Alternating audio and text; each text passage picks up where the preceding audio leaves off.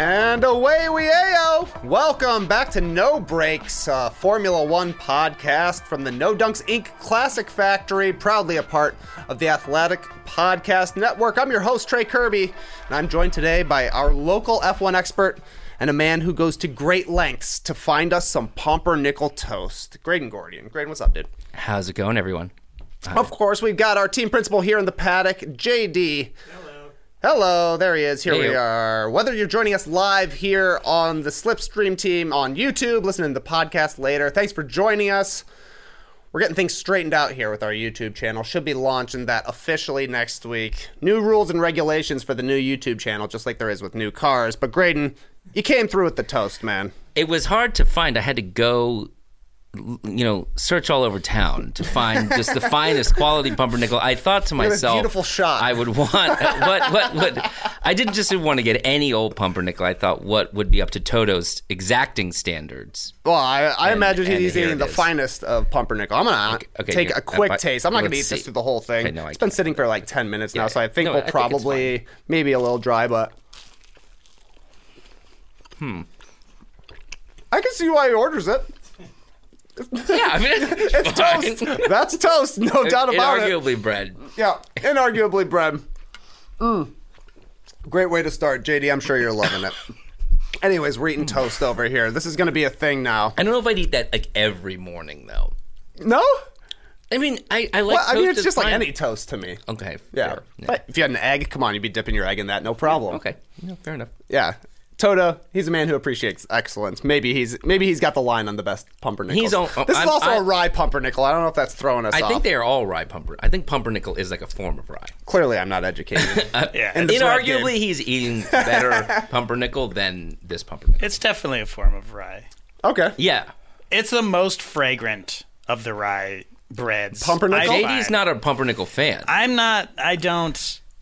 So occasionally, like once in a blue moon, every 3 years or something. Every 3 years, yeah, that's a long cycle. Never something I would. If it's on a list of what kind of toast would you like? What are you going with? Are you like a sourdough man, like a country white? You want a little like? I mean, honestly, I would go rye. I would go like a light rye. But light rye, just the dark rye. It's almost, and it's weird because I love Guinness. But it's just so malty. Yeah, it is malty. Yeah, so not my thing. It is malty. Once in a dark brown moon. That's right. I think I'm going to start ordering it as a bit. Like, if we're out to brunch, I'll definitely, if there's pumpernickel toast, I'm going to definitely order it. Yeah. But we're going to hear, we do like talking about bread. But we are here to talk about racing. We had our first race of the season over the weekend. The boys were back on the track in Bahrain. So we're going to give out a few awards while we break everything down. Graydon, our first up award, topic, whatever you want to call it. What was the biggest headline, biggest takeaway from the Bahrain GP? Are you ready for this? I'm ready. For this race, I'm ready. Ferrari is back. That is right, that is right. The boys in red are back. We are back. Woo! I mean, we called it. We felt good going in. I was bullish on him, and gosh, did they deliver. Leclerc, for all intents and purposes, led wire to wire. I think not technically because it won pit stop. I think Sainz briefly took over first, but maintained his lead throughout. So had some great, and did so under a lot of pressure from Verstappen. Had some great battles out there and showed a lot of poise and managed to keep his lead at the end of any given lap where he was overtaken.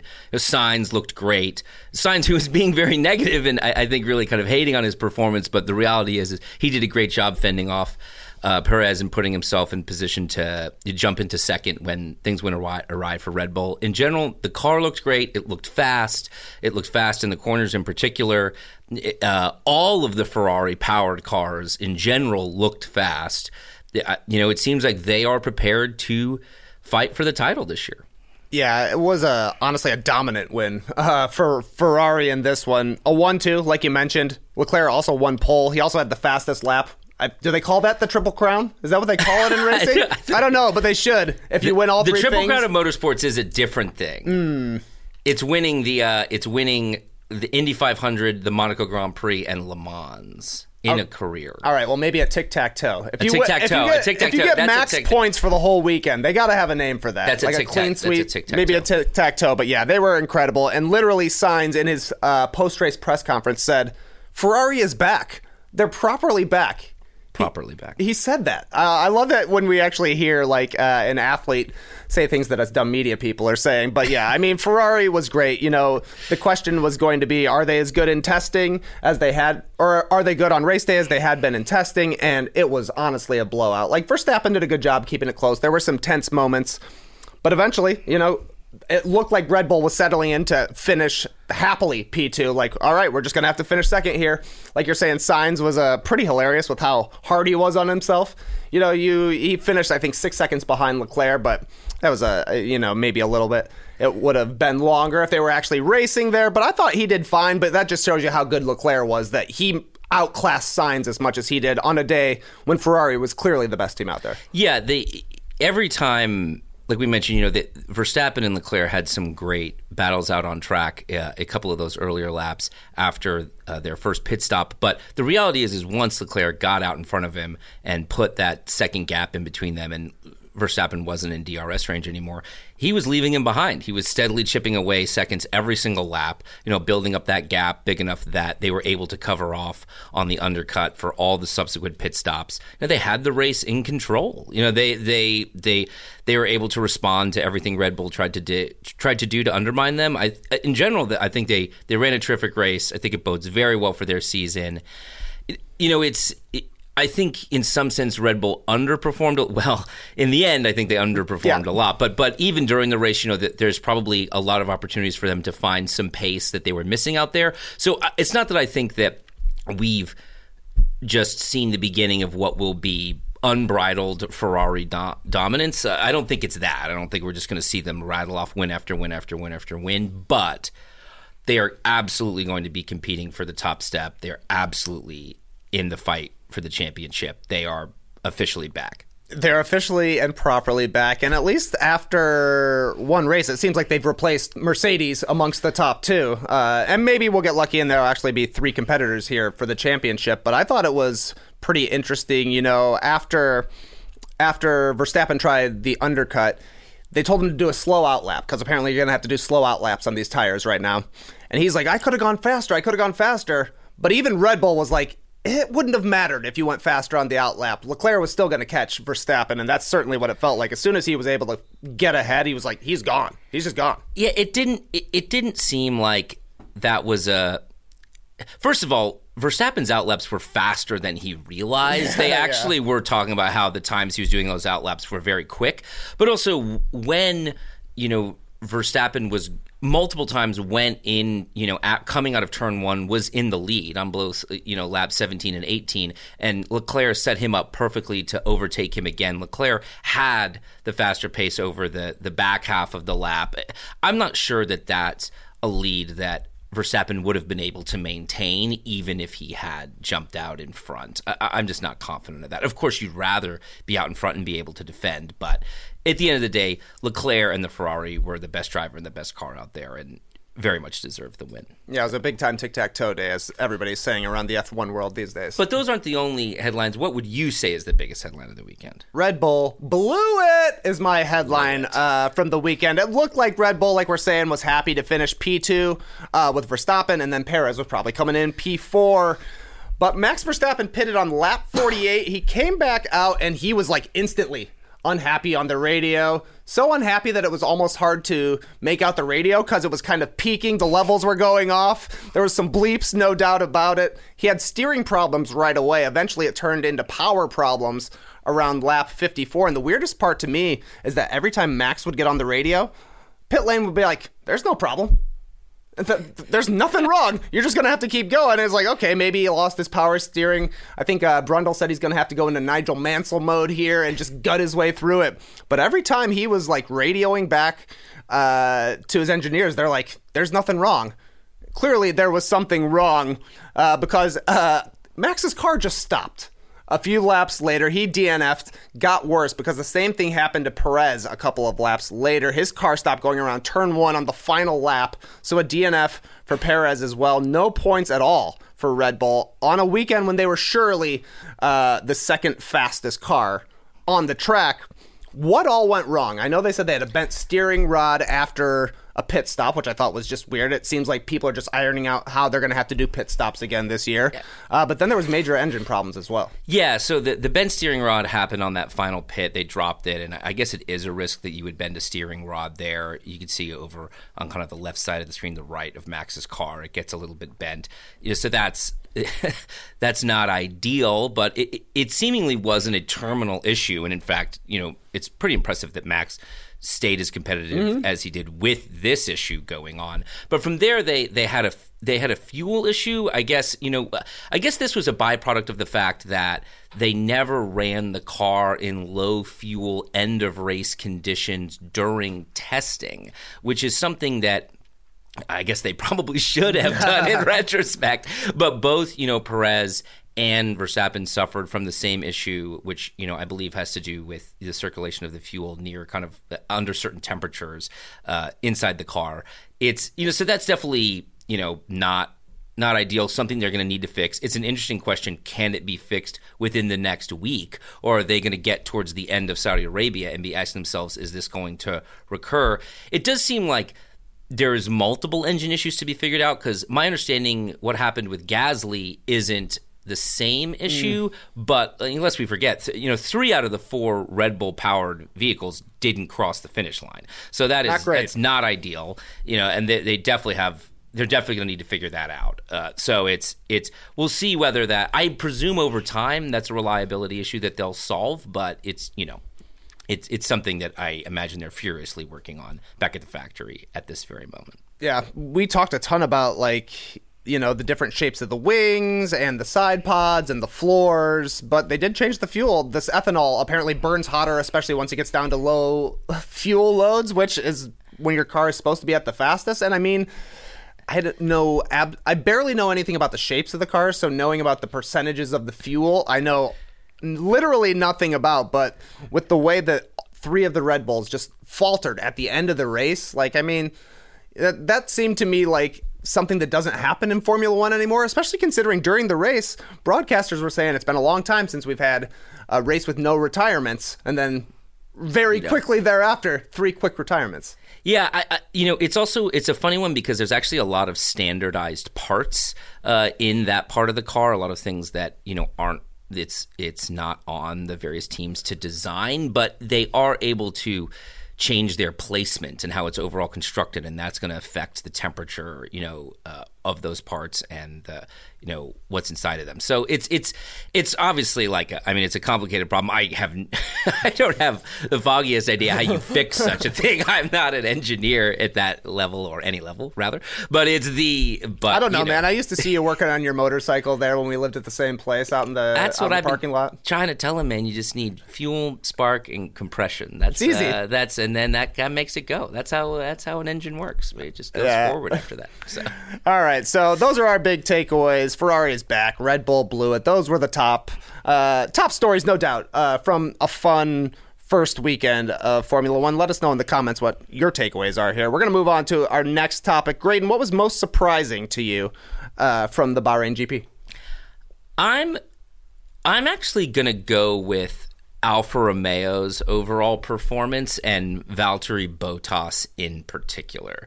Valtteri had an awesome weekend, did very well in qualifying, held on to be competitive in the race itself, started on the grid next to Lewis Hamilton ahead of George Russell. That must have been an awesome feeling for him to do that after everything he's experienced over the last year. I think that for me, I was super impressed by that, and I just genuinely didn't expect it.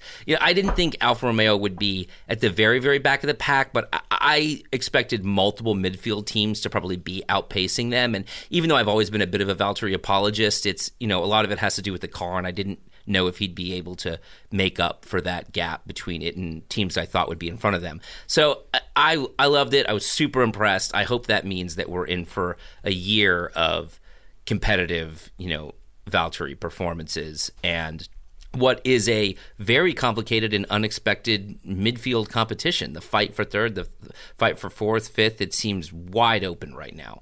So that's exciting. Yeah, I was super impressed with Alpha and Valtteri. Like, at times it seemed like he was kind of functioning as the lead blocker for Zhou Guanyu, and they were kind of like both going through the field together, which I thought was really cool to see. And then obviously like starting next to Hamilton, that's just very funny to me after the way things ended the previous season. And I had like finished Drive to Survive season 4 the night before, so then the night of qualifying, so to know they're all qualifying there together, that was great. Most surprising for me, one part would be Mercedes finished in P3, P4. Sure. They were in no man's land for most of this race, kind of racing their own races, which is one of the weirdest things for any team, but especially for Mercedes, who has been on top of the table for quite some time here.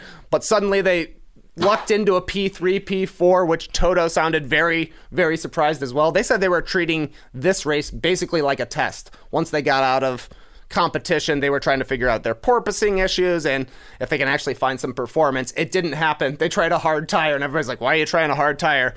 Toto said post-race, it was like sticking your hand in a toilet. So I don't think they'll be going back to the hard tire like that again. So that was a minor surprise to me. But the biggest surprise, one I was feeling good about, Graydon, what a performance by Haas and Kevin Magnussen. Oh, my gosh. Third in the constructors after one race. After Magnussen finished P5. It was P11 for Mick Schumacher. It looked like he was going to maybe get points there at the end. But we were high on Haas in the preseason. It felt a little unfounded until Sunday. Things looked great.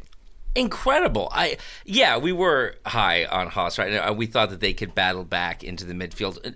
Nobody thought that they would be P5 and Magnussen, and let's be real, I get that they got some help from the Red Bull, DNFs to get that P5, but he was always in the mix for the points the whole race. It's not P7 would have been nice. Yeah, it's not as if he just like lucked into some points because a bunch of things went awry. He was right there the whole time, super competitive, incredible driving from him. Mick also looked good. Lest we forget, I know he ends P11 and was probably cruising in P13 for most of the time, but that's a far cry from 19 and 20 and 5 seconds back of everybody or a lap down of everybody. He looked.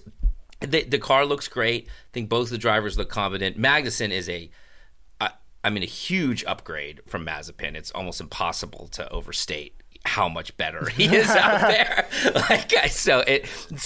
I think they look great, and I'm really excited for what they're going to do this year. I hope that as the season wears on and teams continue to evolve the car and more development goes into them, that Haas can maintain that lead and maintain that competitiveness and stay in the mix, and that they've got the budget and the infrastructure to stay in the fight for points all season long. Does last season's performance still affect things for Haas this year, since they finished at the bottom of the standings last year? Does that mean that they're going to have, obviously they'll have less of a salary cap, if you will, to improve their car, but is that going to seriously affect them as we go on further this season?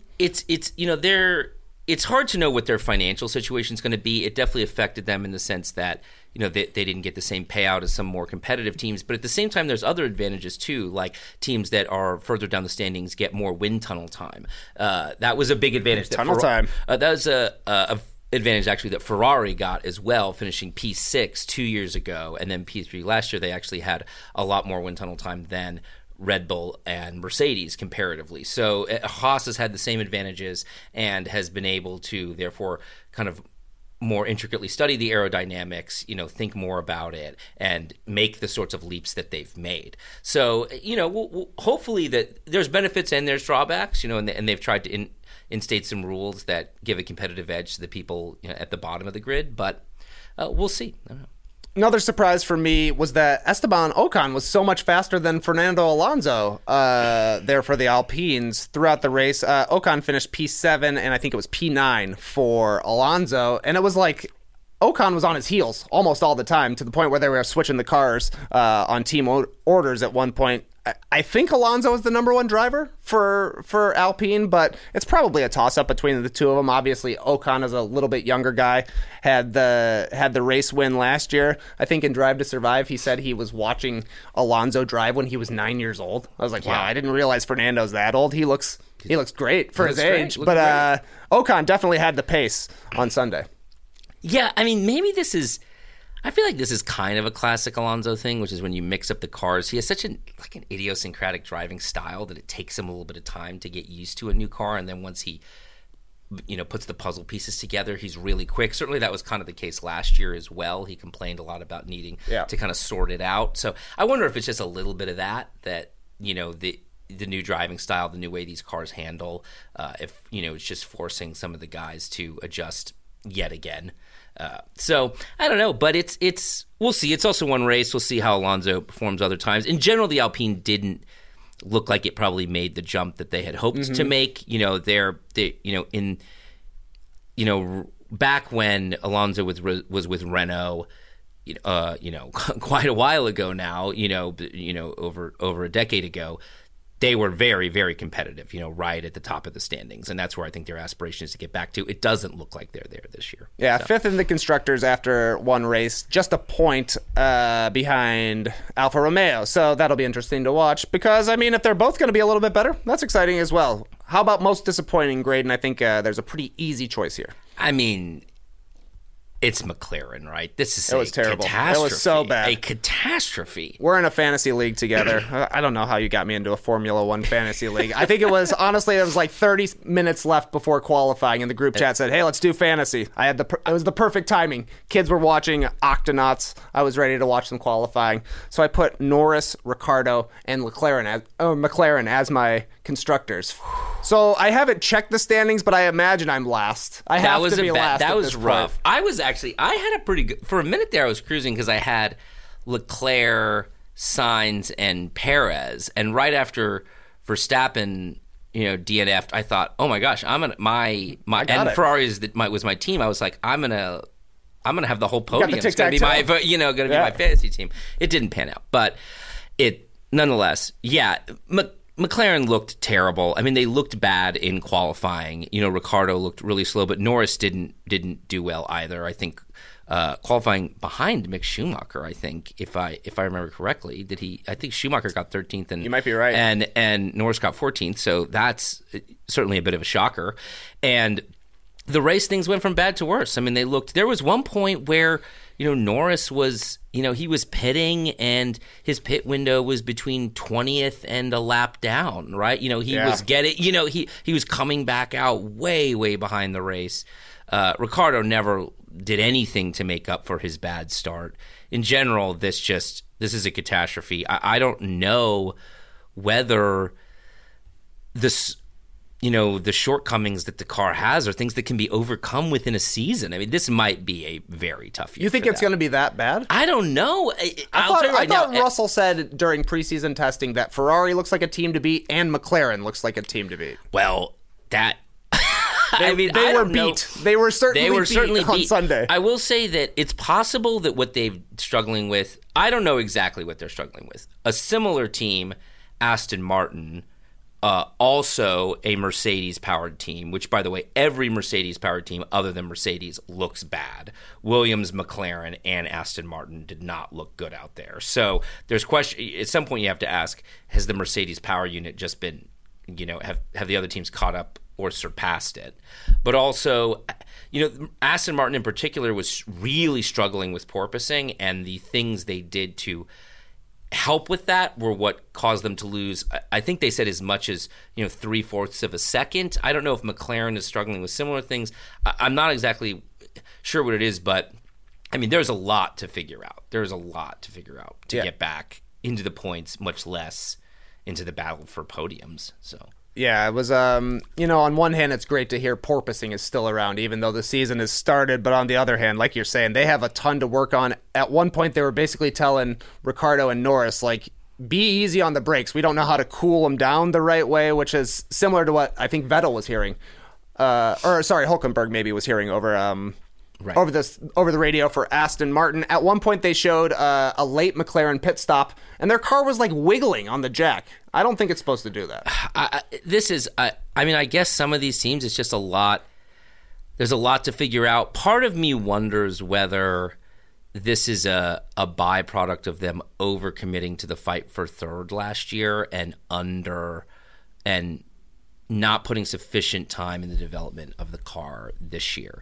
That whether where a lot of teams were pivoting and focusing almost the entirety of their energy on 2022, McLaren was a little bit too committed to solving last year's problems and trying to maintain third. I don't know. That's speculative. I can't be positive that that's the case, but it certainly feels like where some of the other teams unlocked something really special, McLaren it looks lost out there. We mentioned the Red Bull bent steering rod that happened after a pit stop, and this odd thing with the McLaren rocking back and forth. Were you expecting that to be like a problem here with teams having to kind of start from scratch on pit stops? Like that seems to me something that you could at least practice and know what you're doing right there, but there was a couple of little mistakes that we saw. Yeah, maybe there's a little bit of roughness. Different tires, different tire size. Maybe that's throwing people off. You also saw teams, again, do better, not to just, compliment Ferrari even further, but their pit stops looked super sharp. They were very fast, which is not something they are historically known for. In fact, it's probably quite the opposite. As a Ferrari fan, I'm always stressed going into the pits thinking they're going to blow it. It definitely feels like just teams, you've just jumbled everything up and, thrown it back out there. And a lot of the characteristics or things that we associated with teams last year are a little bit off kilter right now. So. Yeah, definitely the case.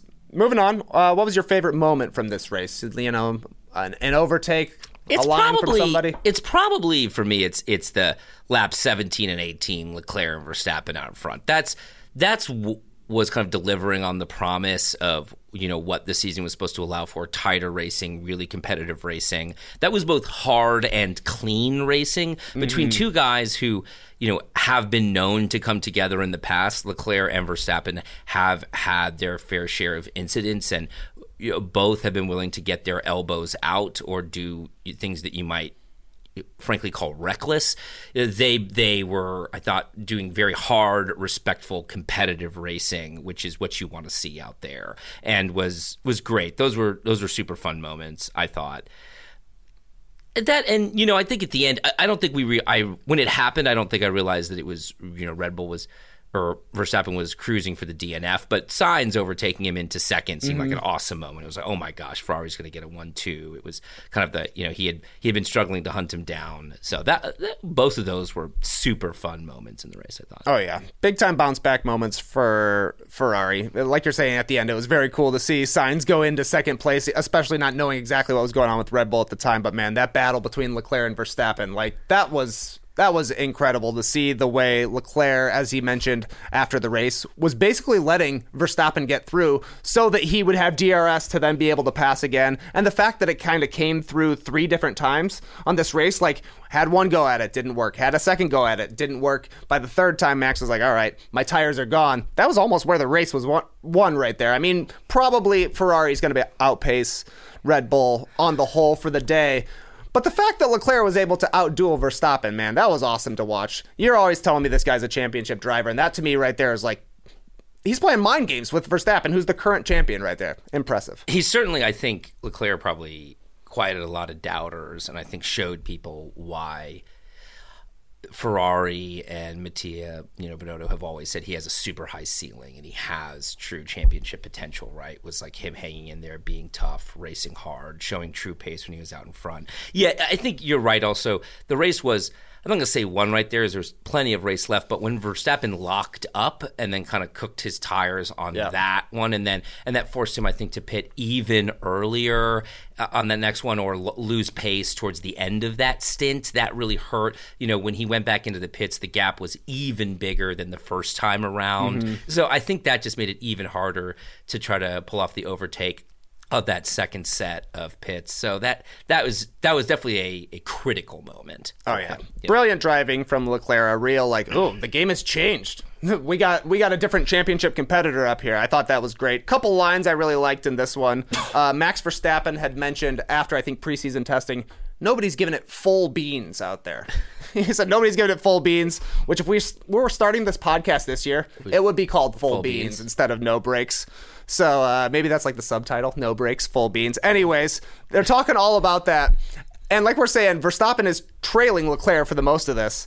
But I think it's when Leclerc is in the pits right now. So it's kind of important for Verstappen to make up as much time as he can while Leclerc's just sitting there. And Crofty says, Verstappen's got to give it as much beans as possible. He was going in on the beans talk, and I really appreciated that. Yeah. I mean, these guys are Brits. They love beans. They love beans. Beans for breakfast. Beans for breakfast. Throw some beans on some pumpernickel toast. Yeah. We were brainstorming. Maybe we could do a full beans challenge. Don't know what it is, but it'll involve eating a full can of beans at some point. There's going to be beans on this show before the end of the season. Another great moment. We talked about Lewis Hamilton and Valtteri Bottas starting next to each other, even though they're not teammates anymore. They seem to have fun being competitors on the race course, and then afterwards, they're doing their out lap, their cool down lap. You can see a little thumbs up between Lewis to Valtteri right back. Lewis put something up on his Instagram about Valtteri, so some still respect there. They had quite the partnership, and it seemed like Lewis is happy because he's still one of the greats, and Valtteri's happy that he gets to maybe a little bit less pressure with Alfa Romeo, and he gets to be the big dog there. Good stuff. Yeah. We want to hear from you. Let us know your favorite moments. We're going to move on to our best new livery. Got to finally see these cars officially out on the course. Who do you like this year, looks-wise? I've got two faves. One, I think the Alpha looks sharp. Yep. I think they did a nice job with that. I think they did a nice job kind of taking the design identity of Alfa Romeo more broadly and applying it to the car. And then I think there's maybe a little bit of a hot take, but I was liking the pink Alpine, the Panthère Rose, the little Pink Panther French style. Used to be, the old Force India look or whatever, the Racing Point look. I liked Alpine in it. I thought it's sharp. I love pink as a color. It's a beautiful color. I thought the car looked fun. Pink looks good on anyone, including JD right now. But yeah, I'm with you. I love that the pink car is back on the track, but it really, really throws me off that it's Alpine. Because you think it must be Racing Point. It must be Racing Point. It must be Force India. It's definitely not Alpine, who last year looked like Williams, and the year before were Renault, black and yellow, and now suddenly they're a pink team. It just throws me off. They are all over the place. They are all over the place with the colors, so that is fair. Yeah. But it does look good. Another one that I thought was interesting is that Lewis Hamilton has taken the kind of second driver look for Mercedes this year, and it's only because he wants to go full neon, I'm convinced. He gets the neon camera bar on the top. He gets a neon 44. It all matched his neon helmet, like little neon parts on his wheel covers as well. It definitely threw off the broadcasters at one point. They thought it was Russell just because they're used to the second driver not being Lewis Hamilton for Mercedes. And I'll say McLaren looked good. We just didn't get to see him very much. Yeah, I do think the McLaren looks good. Back. They just, What about the Ferrari car? I saw some people weren't crazy about the Ferrari design. Too much black, perhaps? Yeah, too much black. Our good friend Kate, who was kind of hating on it. She thought the red was like too blood red. Like she wanted that bright Ferrari red, that like Testarossa red. And I get that. I think it's probably more fun when they've got that like 90s red. But I think it's fine. What I'm not a fan of is they've got the little Italian flag colors on there. I feel like that's like an unnecessary detail. Maybe that, I don't know. They're very proud of their Italian heritage. But I've actually always thought the Ferrari car, while the color is cool, is kind of a mess because I feel like I'm gonna hate here for a second, but they do the least good job with like elegantly placing logos on the car. They're all over the place. Like they're just they're totally usually so small and tasteful, Yeah, right. Well, I just mean some teams like integrate them into the car more. They put them in. I actually think McLaren does an okay job like making the logos kind of fit into the broader design scheme. And then Ferrari, it's just like a big like shell or like a big UPS. I don't know if UPS still on there this year, but it's like just slapped on there. And I always think it looks like a little sloppy, to be honest. honest. Yeah, fair enough. Also funny that McLaren has the Google Chrome logo on their wheels. So I thought that was pretty funny. And the little Android bot, I think, or something like a bot somewhere. It's fun. Yeah, not a great weekend for the Green Bubble crew, unfortunately. How about driver-wise? Who was the best debut? We had one new driver on the course in Zhou Guanyu, but, Magnussen was back. Unexpectedly, Nico Hülkenberg was back, and obviously we had teams switching up their driver lineups as well. Anybody impress you? Yeah, I mean, Zhou Guanyu scoring points in his first ever race is obviously very impressive. Huge, not easy to do. Even if the car is competitive, more competitive than expected, there's no promise that you're going to be able to get out there and manage it and manage the pressure and I don't know, very impressive stuff. Certainly suggests that this guy is going to be competitive. I think at times he was out there battling with Mick Schumacher, which was fun because they used to battle on the F2 grid. And so seeing them back fighting each other kind of wheel to wheel was very cool. That and right. I mean, K-Mag is incredible what he came out and did. And cold. Let's also be real. The thing with Magnussen is, he wasn't driving a car. Like, wasn't driving an F1 car like 2 weeks ago. That's wild. That's awesome, right? Yeah, and I thought Albon did a nice job as well for Williams. He definitely was better than Latifi. Disappointing weekend for Latifi. Here's a good debut for you, Graydon. The new 2022 cars. It looked like what they said was going to happen from these regulations came true in the first Grand Prix of the season. The cars were following closely. As we were talking about earlier, we had that great battle between Leclerc and Verstappen, where they're able to both pass each other, but also both stay close enough to each other so that they can continue to have the same battle down, for laps further down the field. All the cars look different, too. Like, all the side pods are different. Mercedes is very skinny and also kind of looks like a pop can that's been stepped on a little bit, I think. But I don't know. There's just a lot of variety out there on the track. And more importantly, it feels like, hearing from the drivers, hearing from the commentators, they're like, oh, what they said was going to happen is actually happening. The cars are able to stay close to each other, and there might be some more overtaking this season. No, I think that's right. I think the cars are largely working. I think the other thing that's just cool about it, and we talked a little bit about this last week, is a big anxiety coming into this year was that the regulations were so restrictive that all the cars would come out looking the same and they would be iterations on like a very similar theme, when in fact you saw the exact opposite. You saw radically different design directions, right? And that is really cool, and I think it's producing really interesting outcomes on the track, and we'll see things evolve really interestingly. You're going to see big evolution over the course of this year in the cars. I mean, and it's just an exciting time because I feel like there's so many unknowns from here on out. Like there's going to be so many changes up and down the grid over the rest of the year, and it'll be fun. So no doubt about it. Our last topic, Graydon, I want you to give me your top 3 drivers of the day for the Bahrain GP. I'm going to say Charles Leclerc at 1. Blowout. Come on. He just looked great. He hooked it up from end to end. He absolutely looked like a championship caliber driver. I'm going to say Kevin Magnussen because, let's be real, he crushed it coming in from nowhere. And then, my biggest surprise and my, near and dear to my heart, old Terry, Valtteri. Old Terry Bottas. He's looking great. He said Valtteri, came up there. Bottas looked good, and I very impressed with that. Anybody else that jumped out at you as possibly in that top 3? I think Leclerc and Magnussen are the 1 and 2. Like, Leclerc is a blowout, easy driver of the day. He even won the pole pretty easily. And I remember we were talking about this last year. There are so many times where Hamilton would blow away the field, and he wouldn't even finish in the top 3 in driver of the day because you're like, okay, whatever. It's Lewis Hamilton and Mercedes. It's going to happen.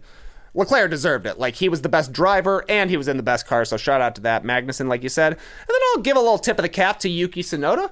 Picked up 8 places while driving. I think he had the most overtakes on the day, and he was the only Red Bull engine to finish. So good stuff from Yuki. And I think he might have also been the only driver we haven't mentioned thus far. So nice to get him in here as well. Hey, that's right. It's Short King Spring. I just saw that on the internet as well. I think one thing about Leclerc and this Leclerc winning driver of the day is a bit, I feel like, LeBron on the Lakers for like the All-Star game or something. It's like anytime Ferrari ever does well, they have a great shot at winning driver. There's so many fans out there. It's a fan vote, and they just like crush it. And like they're all of those Ferrari fans are just sitting there on their phones, just waiting to like pound vote. Let's go. Like to we don't need to them. wait till the last lap. Yeah, totally. So, but we want to hear from you on all of this. Your drivers of the day, your favorite new liveries, best debut, most surprising, all that stuff. We're going to take a quick break here. When we come back, talking news. Stick around. Back with no breaks. We got pumpernickel on the table. Graydon, I noticed you didn't go in for a second bite during the break. My throat was a little dry after that. It made the first segment a little difficult. I kind of wish I had a glass of water the whole time. Maybe that's how Toto has so much energy. He orders pumpernickel toast at every breakfast, so he has to wash it down with coffee, and he's just jacked for the rest of the day. Anyways, we're going to take a look at some of the news around the F1 world. Our first little piece comes from the FIA, who released their findings of the analysis of what happened during last season's climactic Abu Dhabi Grand Prix. What did happen? Some safety car shenanigans is what happened. Some human error, as they say. What was your takeaway from this document from the FIA? I mean, nothing in the document itself surprised me.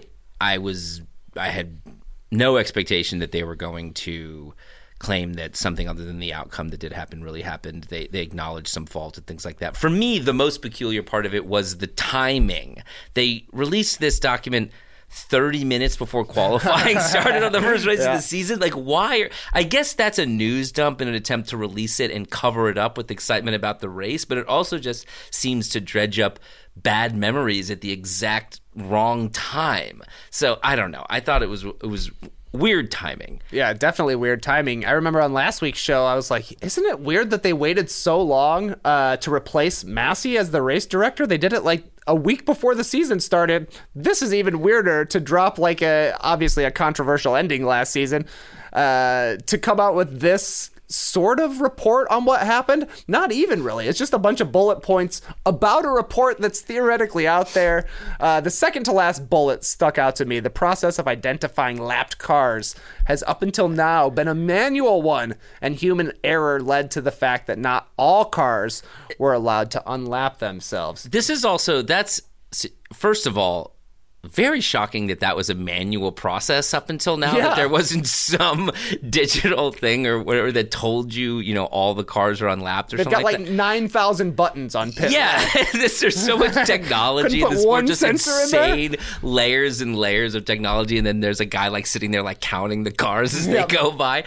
But also that's total BS, though, right? I mean, Michael Massey knew exactly what he was doing. Yeah. He let exactly a specific set of cars through so as to allow that, Max and Lewis to race. It's ridiculous to think that only 6 of the cars have been lapped. I just think that just patently false, but a perfectly nice bullet to add into a report like this. Yeah, totally. The rule has been changed. Any is now officially all, and like we said, Massey has been replaced. So to me, they're kind of saying, things were botched last year, and we got rid of everything about that, so let's just move on. And guess what? Qualifying starting right now. You want to watch that? Yeah, it's going to be awesome. The cars are totally different. And the Sky Sports team, I think, kind of played into that. I didn't hear anybody mentioning the report. Yeah, exactly. More than that. They did make some cracks about, which cars had been lapped or weren't lapped. I heard some of those jokes because you got the safety car right at the end, right? I think it was Ted Kravitz. He's like, oh, no, I can't do it. They slipped in a couple of comments there, but,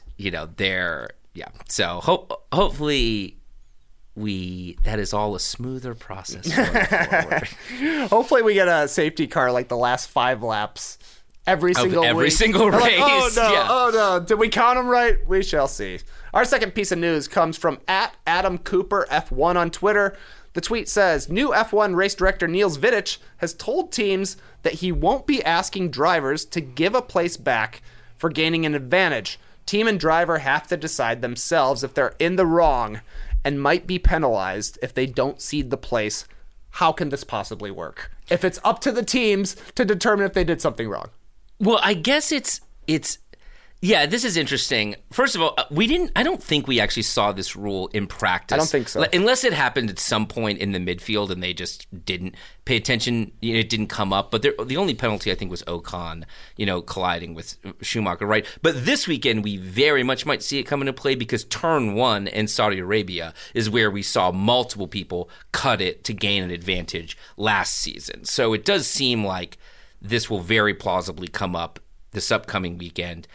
I guess people will just have to make a judgment call, but there's no – the interesting thing is the race director is not the one handing down the penalties in the first place, right? He is not the race stewards. So when he's asking people to give a place back, he's actually, I guess, making a judgment call – presuming what a different group of people is going to think about an incident.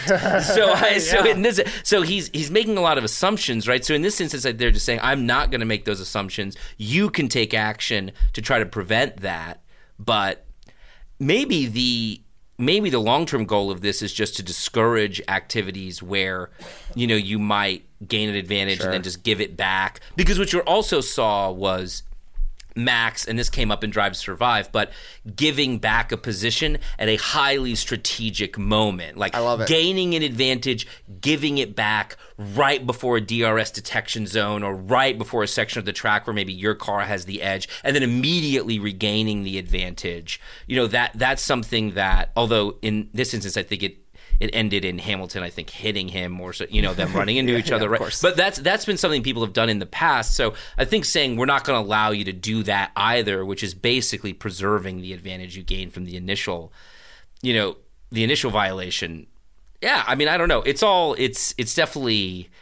It'll be tricky and will lead to some confusion and a little bit of chaos, which I'm kind of a fan of. I'm a little bit of a fan of on-track chaos. So. Yeah, there's definitely going to be like a big chaos element to it because I kind of think the default will be like you're saying. Like you're going to want to give back the position just because you don't know what's coming further down the line. So you'll do it strategically like the Max Verstappen DRS zone sort of thing. But some team's going to be the first to be like, no, we earned that right. We're off. And then they're going to have misread the situation in the stewards' minds, and then they're going to come down with a penalty afterwards, and it's like, uh-oh, that's going to be drama. And, yeah, it's a lot of chaos could ensue. Well, he also went in that series of tweets to say that I believe they have only one lap to give it back, which is actually pretty fast. I think sometimes you see these debates last season with Michael Masi, carrying on for a couple of laps, right? It like kind of turned into an extended back and forth about what they would do and when they would do it, or even sometimes not giving back a place, but just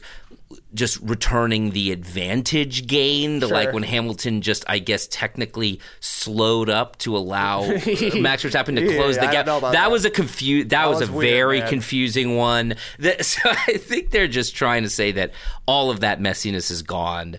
If you break a rule, you can either correct it or get penalized, but I don't know. We'll see how it plays out. We haven't yet to see how it happens yet. Call your own fouls. Call your own fouls. Call your own fouls in Formula One. That's gonna be crazy. I can't wait to see it actually happen. Next up comes from Artosport.com. Carlos Sainz reaches an agreement over new Ferrari F1 contract. Now, apparently this isn't signed quite yet, but Sainz says, I think we are close, very close, very, very close, very close, extremely close, nearly there.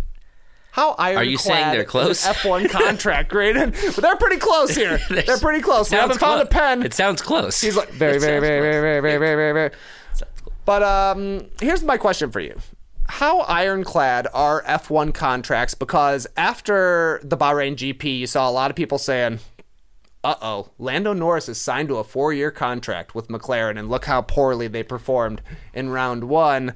Is it the same? Is it like, is this? It's not like an NBA deal quite in the same way, right? You do see people break contracts or, move. There's penalties involved. It's not exactly the same, but it's, but in the instance of Carlos Sainz, where he's driving for his dream team at the top of the grid now, I think you can be pretty confident that they're locking in their duo for multiple years to come. It's a pretty smart move by them, honestly, because I think they've got almost the ideal driver duo, which is a guy with a super high ceiling and then a guy with a super high floor. So there's kind of like a baseline that they're providing every race, and then a guy who can jump out there and compete with the very best every race. And that's a great combo to have.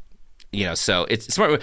But if something were to go terribly awry, I think they could get out of it. Although that also, to be quite honest, might be contract to contract. Sure. I think that there's just not nearly as much standardization because there's not a collective bargaining agreement and things like that they're operating within they're operating within. So. Yeah. Do you foresee Sainz? It's too early to tell, but do you foresee Sainz being able to push Leclerc for championships, or is this going to end up similar to Mercedes, where you've got the championship winner and then you've got the reliable guy who everybody's saying, "Oh, is this the year? Is this the year?" It's a great question. I think you have to say Sainz can do it. He beat him last year. Yep. He finished at him in the point standings last year. To say he can't do it, to me, it feels patently false in the sense that he's already beaten him once. So that being said, I expect Leclerc to outperform him this year. I expect Leclerc to probably be the de facto number one driver, even if maybe he's not on paper. And you hear that in the way that Binotto talks about the two of them. He when he talks about them, he talks about how a consistent, good driver Sainz is, and then he talks about what a phenomenal, complete, excellent driver Leclerc is. He clearly just has a huge crush on Charles Leclerc and thinks he's the guy that can bring home a title. So I think that will, but. We also don't know that we're seeing Sainz' ceiling yet, and he could definitely hook it up, and certainly the hunger to do more is there. He's not resting on his laurels. He's not sitting there being content with what they've achieved. If anything, quite the opposite. He seemed incredibly unhappy with an excellent result this past weekend. So. Yeah, they've got a nice looking squad, and it looks like they got them locked up for quite some time. So Ferrari, they're 100% back, baby. Our final thing is not really news, but it is new. We got a new graphics package for the race over the weekend. You see here on YouTube on the left, we've got the 2022 timing tower, if you will, and on the right, we've got the previous timing tower. This did not seem to go over too well with the F1 crowd, Graydon. I'm not a fan. To me, it feels like this is the difference between graphic design and information design. It's I get it totally. Looks cool, but it's actually kind of hard to navigate. I think having their team logos was better. Yeah. I think that it's harder to read their position numbers than it was before, and I think having the position numbers and then their car numbers right next to one another is just a little bit messy. I don't know that their car numbers are all that useful. Yeah. I get that you sometimes you got to glance at the number to distinguish between Verstappen and Perez or something, but also just where they are on track or what the announcer is saying at that moment completely clarifies who you're looking at, So I don't know.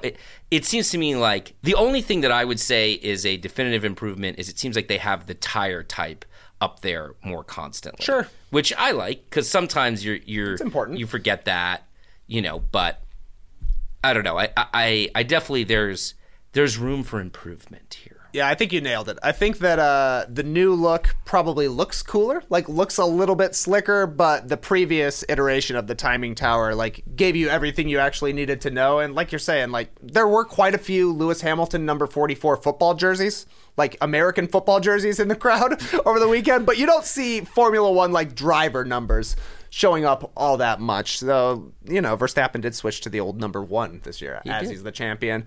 So yeah, bring back the team logos. But like I said, according to Twitter, this was not a well done replacement here. So maybe there will be tinkering on down the line. We've seen them, do all kinds of new cameras and new graphics throughout the season anyway. So hopefully they'll change it up a little bit here, but we want to know from you. Let us know what you think about any of that news, those new graphics, and if you were going to pick a Formula One number, what would you wear? What would you wear? Ooh, 5. Just number 5. Just 5? Vettel was 5? Is that right?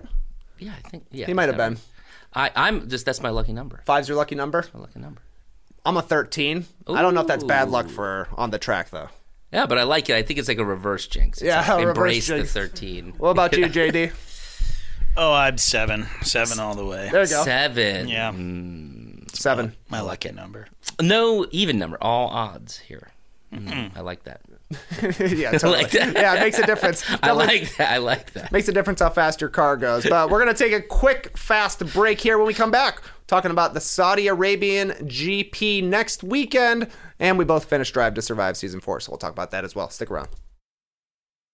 Some great stuff from the Slipstream team here on YouTube talking about driver numbers.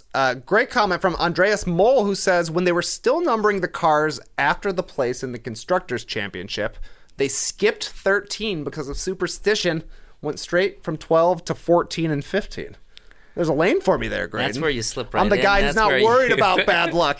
I'm not worried about bad luck on a racetrack. I don't know. That you do see that sometimes. Like you go into like a building sometimes, and there's just like you go straight from 12 to 14 or something. It's I get it. That's right. You just don't. Why risk it? You can never find a 13th floor in a hotel. No chance. Why risk it? Pastor Maldonado apparently wore 13 back in the day. Is he any good? Gosh, yeah, I love Pastor. Yeah, big fan as well. Yeah, that's why I'm wearing 13 on my car. Yeah. We got another race this weekend, starting off with back-to-back jacks. I love it. We're going to Saudi Arabia for the Saudi Arabian Grand Prix. Just the second time that they've raced there. Last year's podium, Hamilton, Verstappen, and Bottas there for Mercedes. Graydon, what can you tell us about the Saudi Arabian GP? So this is a road course, right? Pretty much the fastest road course in F1, and it's very narrow. It's very high stakes. We saw a lot of action during qualifying testing there last year. There's some very tricky moments on this course. That in particular, the race down to turn 1, which is like a very sharp left and right. You're going to see a lot. It's a very tight fit. This is skinny. Yeah, it's a very tight fit for everybody. I think this is interesting because last year you saw Mercedes kind of outpacing Red Bull on the straights with the superior engine, and you saw Red Bull picking up tons of time in the second sector and where they had just a ton of pace with their very high downforce car. This year it seems like it's almost reversed. You saw Ferrari had tons of pace in the corners, and then Red Bull was the one that was catching up and showing tons of power down the straights. So I'll be interested to see, does Red Bull kind of, but in the long run, the track favored Mercedes. So you have to think, maybe is this a chance for Red Bull to strike back if they can fix their reliability issues? Can they certainly expect Max to be back battling for a podium. But they might have the upper hand here. It's a little tough to tell given how new the cars are. But I wouldn't be surprised if Max actually takes number 1 this weekend. Is it realistic to expect improvements for Red Bull? Obviously we don't know, but like the issues that they had during the Bahrain GP, like they've only got a week to fix it. I mean, really, 5.5 days until it's qualifying. And then it's race day. That's a quick turnaround to figure out a problem that left you with no points after a weekend. Yeah, I mean it's tough to tell just how complicated it is. Maybe it's actually a shockingly simple fix like relocating an element. Maybe it's actually very, very complicated and will take them a few weeks to solve. But the reality is the only way to score points is to bring your car across the line. So they've got to find a way to maintain their reliability. They were also right there. Mm-hmm. So it's not as if they, so it makes me think that maybe small tweaks could be sufficient to get it there, but I don't know. It's I guess we'll find out. It's certainly going to be, as the race drags on and we get towards the end, I assure you it'll be something that Crofty and Brundle and everybody else in the broadcast is mentioning and has in the back of their mind, wondering, is something going to go awry? So. How long do parts take in the F1 world? I heard a ton of talk about parts. We got to get parts in. We got to figure out these parts. We need parts to handle our porpoising. I'm thinking of Mercedes here specifically. To me, I think there was a report from Ted Kravitz where he said he doesn't think that Mercedes is really going to have an update to their car until the Imola Grand Prix. So it could be 3 weeks or so of them of being the third place team out there. Yeah. So I mean, I think that there's like two answers to that question. It's like parts in some sense are very fast in the sense that they have incredible manufacturing capabilities and can build these incredibly custom elements. And you actually saw Mercedes completely reimagine their side pods in between Barcelona and Bahrain testing. So that was a big evolution in a very small period of time. Oppositely, like sometimes parts, it's not as if it's just about the part itself, it's all the cascading elements that are related to it. And to change one thing has ramifications across the car. And really what you're doing is like a major rethinking of the way, you know, air is flowing over an entire section or a whole system of parts is interacting. And then I think that's where things get complicated and changes take a really long time, is it's this like domino effect of like things you got to change to accommodate this one thing that you know you have to change. So it's that's where Red Bull actually could get tricky is you know, are they going to have to actually do a bunch of work to fix what seems like a comparatively minor element? I honestly don't know. But that's also where I think, you know, Mercedes is stuck a little bit, is that the suggestion is there's not a quick fix, and they're going to have to iterate on multiple elements of the car and then bring those back to working in concert with one another in order to be battling back for the very top. Yeah, I think Russell said something similar where he's like, we didn't want to change too much and confuse ourselves, because if there's several things wrong and you change them all at the same time, maybe you just got a whole new grip of things that are wrong, which would obviously be a problem. How soon do you think teams are going to change their mind on like side pod designs? Because like Mercedes, like we said, skinny, theirs looks, you know, more like triangular shaped almost, and then like you got like obviously a wider like Ferrari side pod, and there's like, you can find photos on Twitter of the Red Bull engineers just like standing and admiring the Ferrari, like, ooh, that looks beautiful. That's obviously like a huge design component, the shape of your car and the way that the air is flowing over it. But if one team is doing it right, and if you're Mercedes and you're one of the Mercedes customer teams and you're like, our car looks different and it's not performing as well as all these faster cars, how quickly do you be like, all right, we got to change track here? Some of them I think are already thinking that, right? They're like, okay, they're already back at the factory.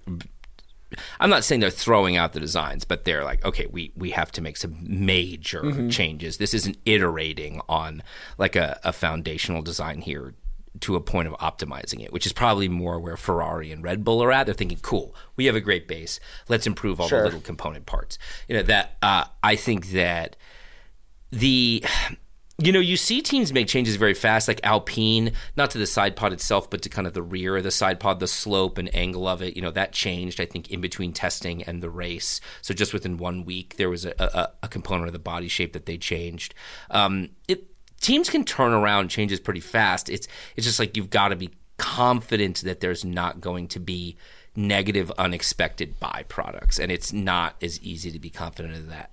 It's not super easy to be confident of that. So it's just little tweaks have big impacts. So, but we'll see if they can turn it around, how quickly they can turn it around. You do see teams make really big leaps mid-season. And so, you know, and honestly, even Mercedes last year, you could say that their evolution from race 1 to Abu Dhabi was massive. Big time. They clearly were the second fastest car on the track. Red Bull easily had the best car to start the season. And by the end, Mercedes had the better car. They were the faster car at the end of the year.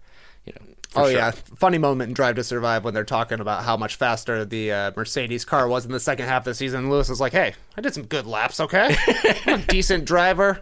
But I guess we'll see how it plays out on track. It seems to me, though, we will be looking at similar top twos in Ferrari and Red Bull, with everybody else trying to battle it out. I think that's right. But we'll see on Sunday. So we got the race on Sunday, qualifying Saturday, practice Friday.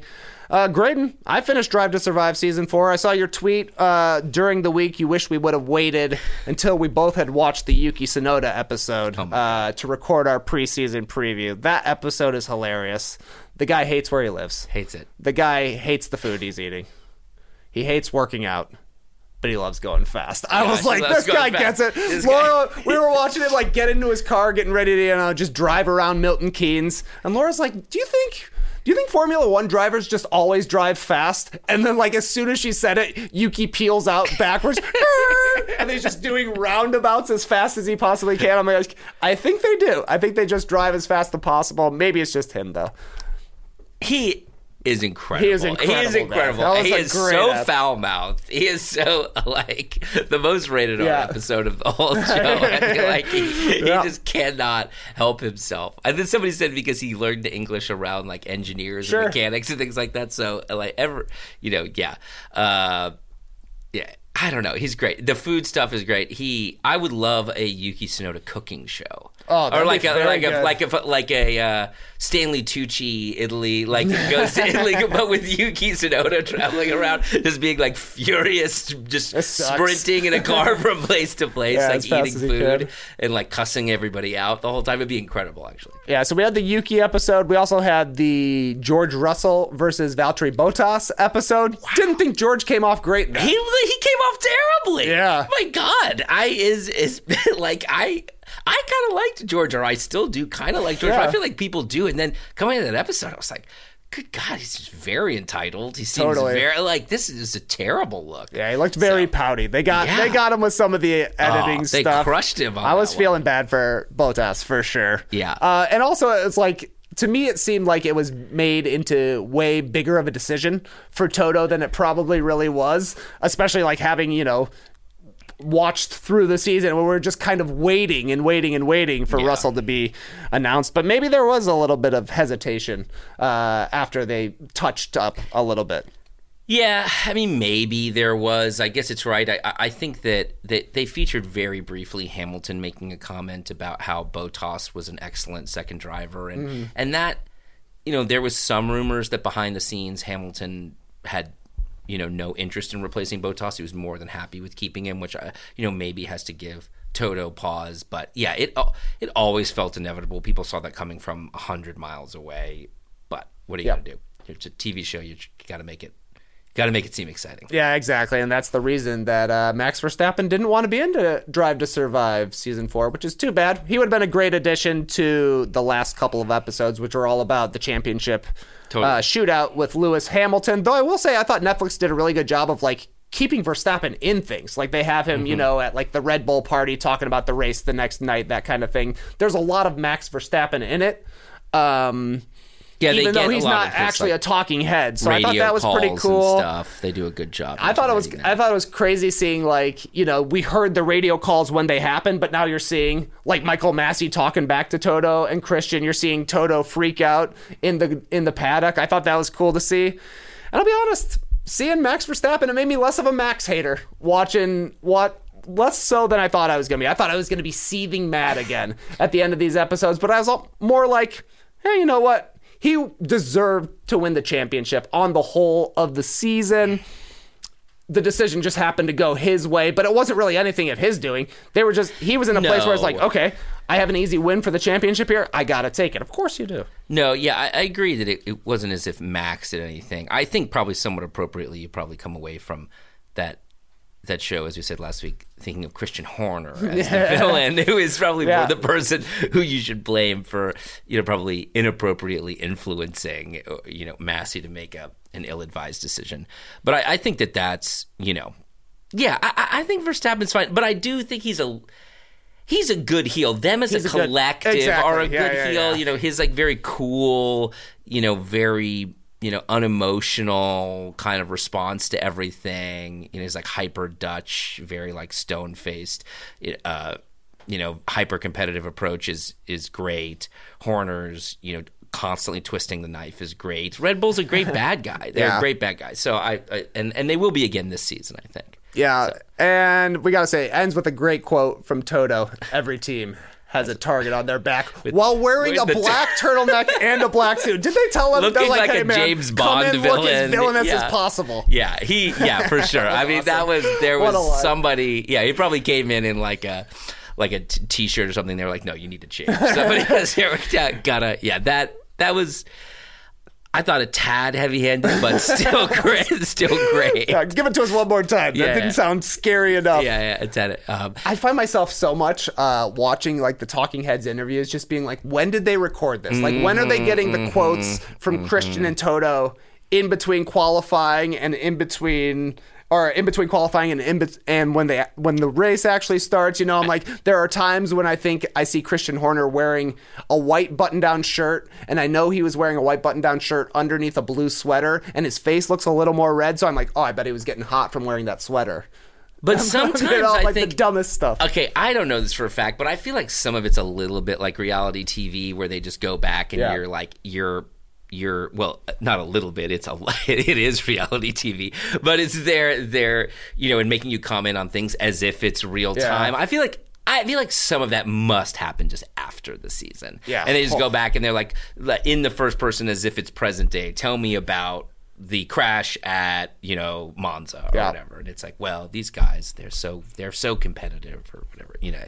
So I feel like that's a little bit of it. Yeah, no doubt. Another great season, fun to watch. I was happy to jam it in there too, right before we actually got started. Yeah, same. I think I finished it like Saturday morning before qualifying. I think I literally finished it like 5 minutes before qualifying. Right at the last second. I don't blame you. That's what I was doing too. I was doing mine Saturday night because I was like, I can't leave this. I can't leave this till after the race started. But that's about it for No Breaks. Thanks to everybody for joining us today. Make sure you follow Graydon on Twitter at Mr. Gordian. Follow us on Twitter, Instagram, Facebook, TikTok, wherever at No Dunks Inc. Feel free to subscribe to The Athletic at theathletic.com/no dunks. Only $1 a month for the next 6 months. And please send us some emails. Hit us up at nodunks@theathletic.com. Put No Breaks, Formula One, fast cars, pumpernickel toast, whatever you want to put into the subject. We will find it.